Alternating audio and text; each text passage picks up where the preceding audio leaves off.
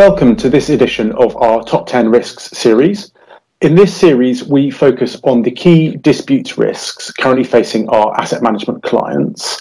My name's Adam Brown, and I'm a partner in our litigation and arbitration team here at Simmons. And I'm joined today by Stuart Doxford and Emily Blower, who are both managing associates in that litigation and arbitration team.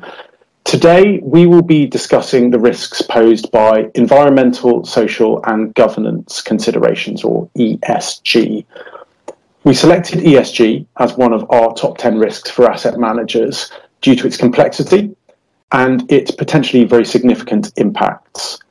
Getting it wrong in this area can have major implications commercially and reputationally, quite aside from legally.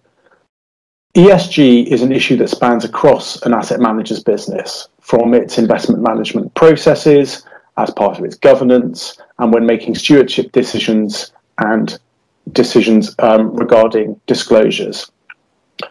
ESG is not just an issue for those managers that operate funds with specific ESG branding. It's an issue that's across the spectrum of funds on offer.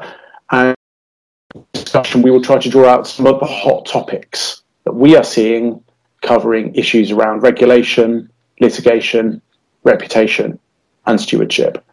We won't have time today for a full explanation of how each of those risks can be mitigated. That topic is just too big for the time available. However, we will give some insight into how we're structuring our client conversations around risk mitigation, so that you can consider whether a discussion tailored to your business along those lines would be of interest. I'm going to kick off the discussion by asking Stuart a question, just to really lead us in with an overview of the key ESG-specific regulations and global initiatives that are currently on the radar for our asset management clients. Great, thanks very much, Adam.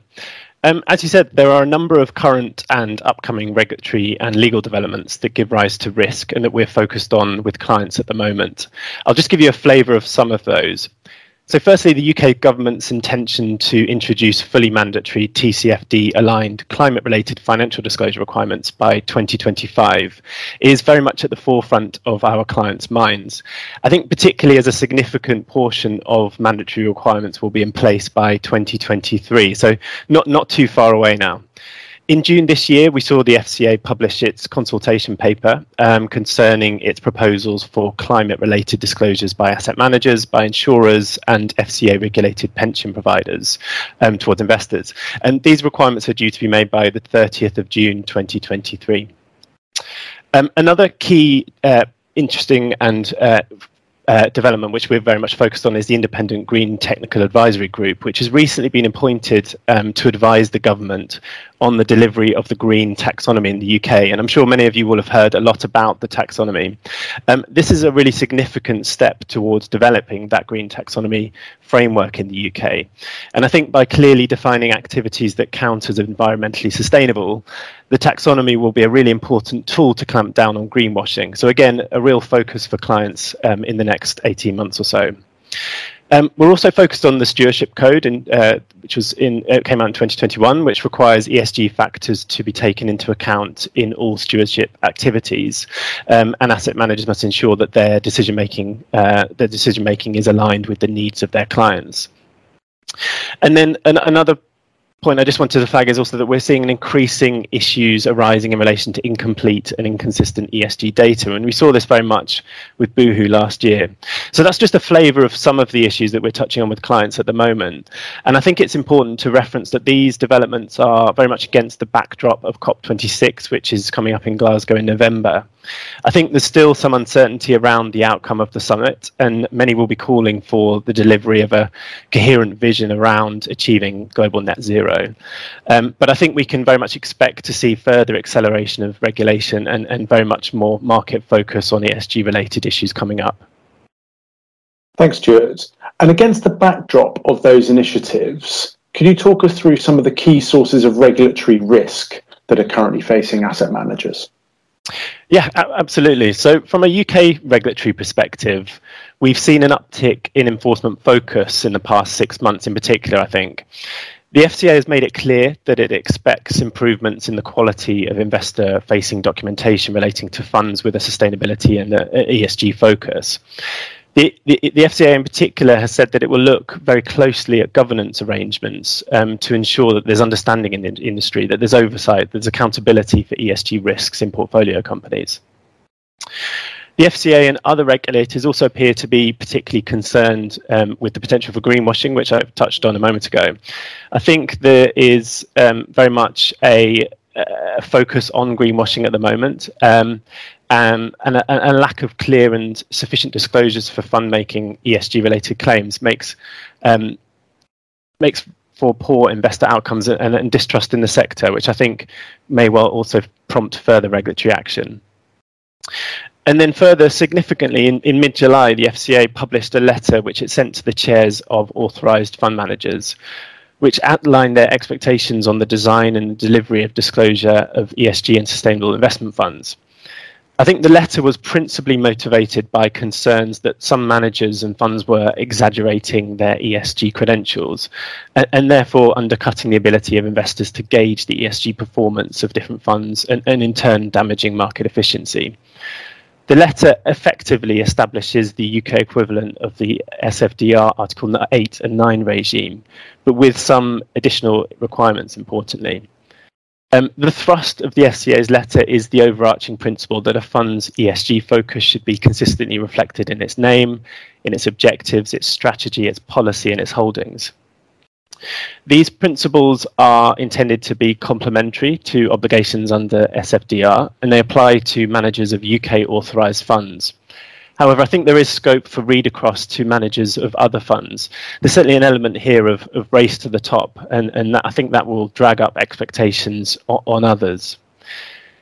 The FCA, importantly, also makes quite an important point around its expectations for monitoring real-world outcomes.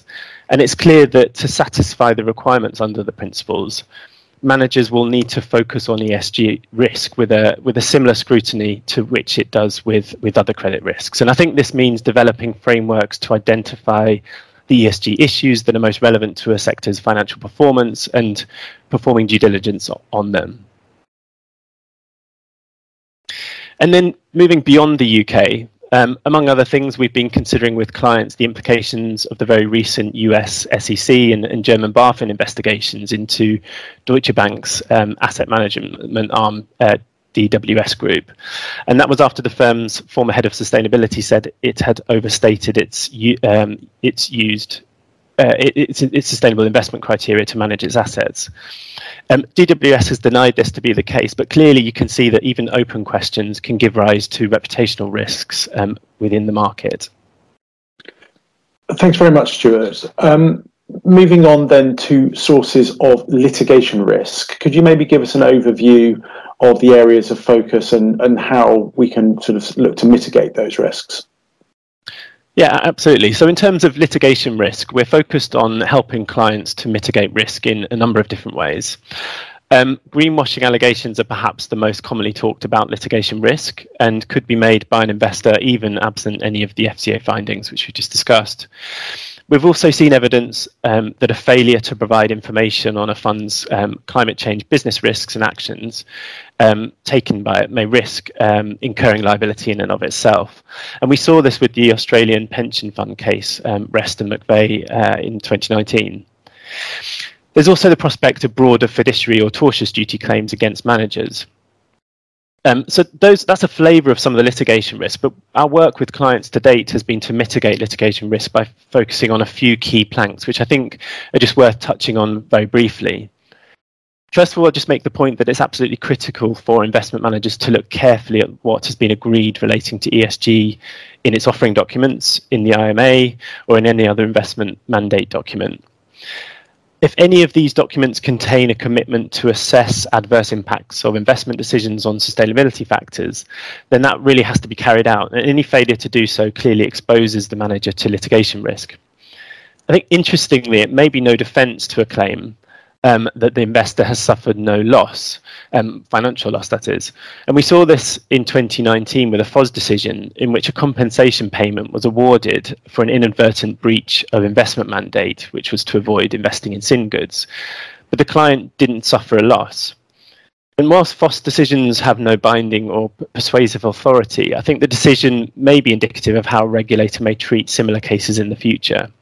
But essentially this bears out a very simple point, and that's that investment managers need to make sure that what they do in practice matches what they promised to do and what their clients have requested them to do.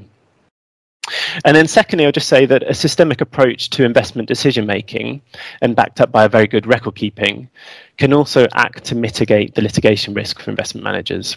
So for example, an aggrieved investor who seeks to allege a breach of a manager's tortious duty to exercise perhaps due skill, care and diligence, you can see that a framework of policies and systems and a clear record for investment decisions will provide a very crucial line of defence.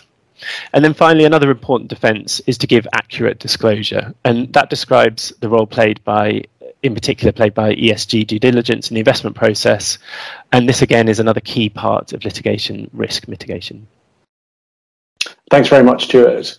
I'm going to turn now to Emily and ask her to describe for us some of the trends that we're seeing in terms of stewardship actions by asset managers as shareholders in their portfolio companies. Thanks, Adam. We've seen a significant shift in shareholder voting behaviour from asset managers, contributing to record levels of support for ESG shareholder proposals this year.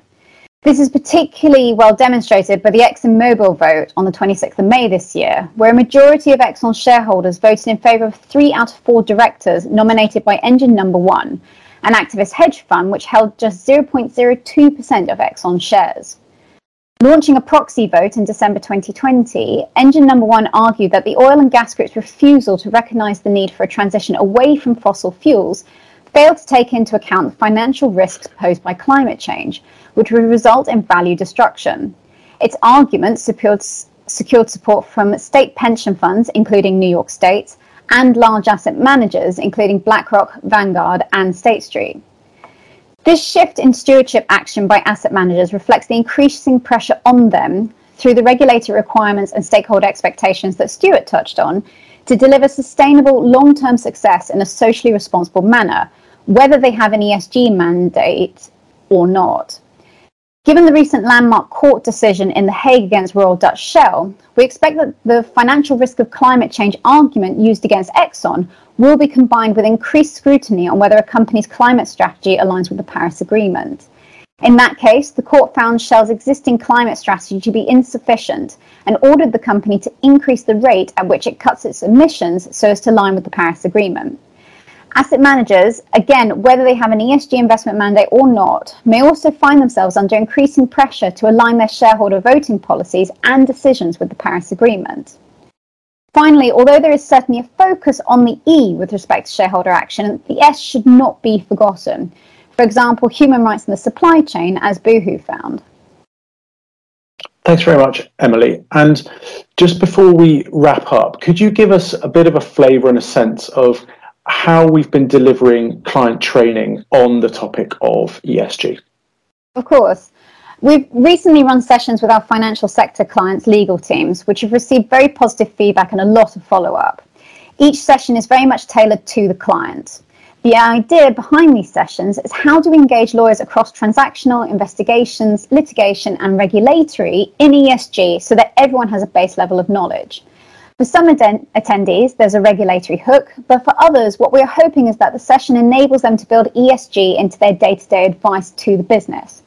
For example, testing and challenging investments by reference to what has been said publicly or mitigating litigation risk. We're also increasingly running specific litigation or regulatory risk sessions to cover some of what we've touched on today in more detail. The importance of these types of sessions and getting your house in order is growing exponentially, as demonstrated by the recent FCA letter and DWS investigation that Stuart mentioned. Thanks very much, Emily. I'm afraid we've run out of time for today, but clearly this is a fast-growing and developing area and one that really ought to be watched by all asset managers, whether they manage ESG specific funds or not. We hope that this podcast will give you food for thought and would very much welcome a discussion in more detail if you would like about how ESG may impact on your organisation. Please also look out for other videos in this series where we will cover other risk issues from an asset management perspective and how they can be managed and mitigated. Thanks very much for your time.